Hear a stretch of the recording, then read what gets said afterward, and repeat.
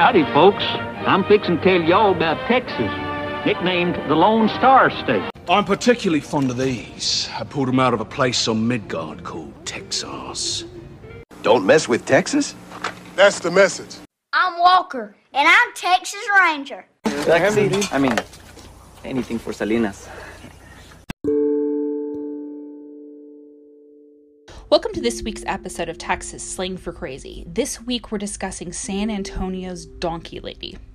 So frankly, one of the most twisted urban legends I've ever heard is the Donkey Lady of San Antonio.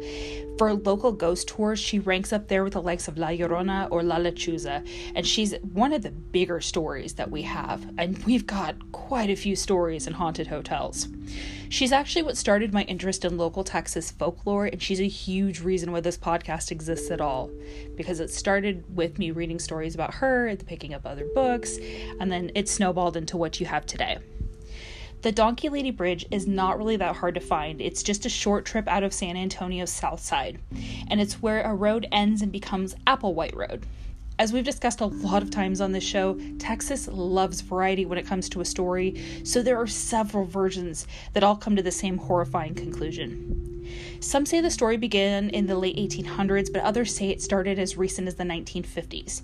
The origins aren't really well known, so it's been told so many different times in so many different ways that there's always a new detail or two thrown in. But the most popular tale features some pretty serious domestic violence, so if you're very sensitive to that, go ahead and skip forward about 10-15 seconds. It's believed a farmer set fire to his home after either he was unable to pay his debts or decided that he wanted to be rid of his family once and for all. Inside, his children and wife found themselves trapped in the flames. Unable to save her children, his wife stumbled from the fire with burns so severe her hands were turned into stumps, creating hoof-like ends. The skin on her face, charred and melted, gave an elongated, donkey-like appearance. Her howls over the loss of her children and her new painful deformities became a legend as braying like that of a donkey. The other story you're going to hear most often is that there was a farmer and his wife, and that they had a donkey that the wife would walk on a regular basis. Their donkey bit either a very violent little boy or a criminal's henchman, and soon the man in question who was bitten began to try to beat the donkey to death. The farmer and his wife managed to save the donkey, but at huge personal cost, because returning with his friends, the boy or henchman burned the house down with the farmer and his wife trapped inside. And some say the wife and the donkey's spirits combined in the afterlife to become some sort of avenger, which is really creepy to me, but there we go. It's said that the Donkey Lady haunts Elm Creek and tries to stop all who make an attempt to cross it. Some say if she catches you, she'll begin to chew on your flesh. Pretty bold strokes from people who, have never actually touched a Donkey Lady. Anyway, some even believe the Donkey Lady is really the frightening and infamous La Llorona herself.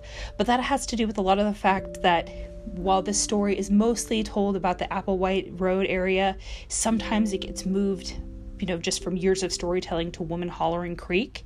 And that's actually a site of La Llorona sightings. So you'll hear that one fairly often.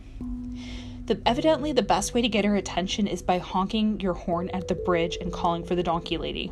When visiting the area, drivers sometimes report damage to their vehicles like cracked windshields, dented front bumpers, claw marks, and sometimes sightings of blood. Supposedly, she likes to damage cars that are parked for too long.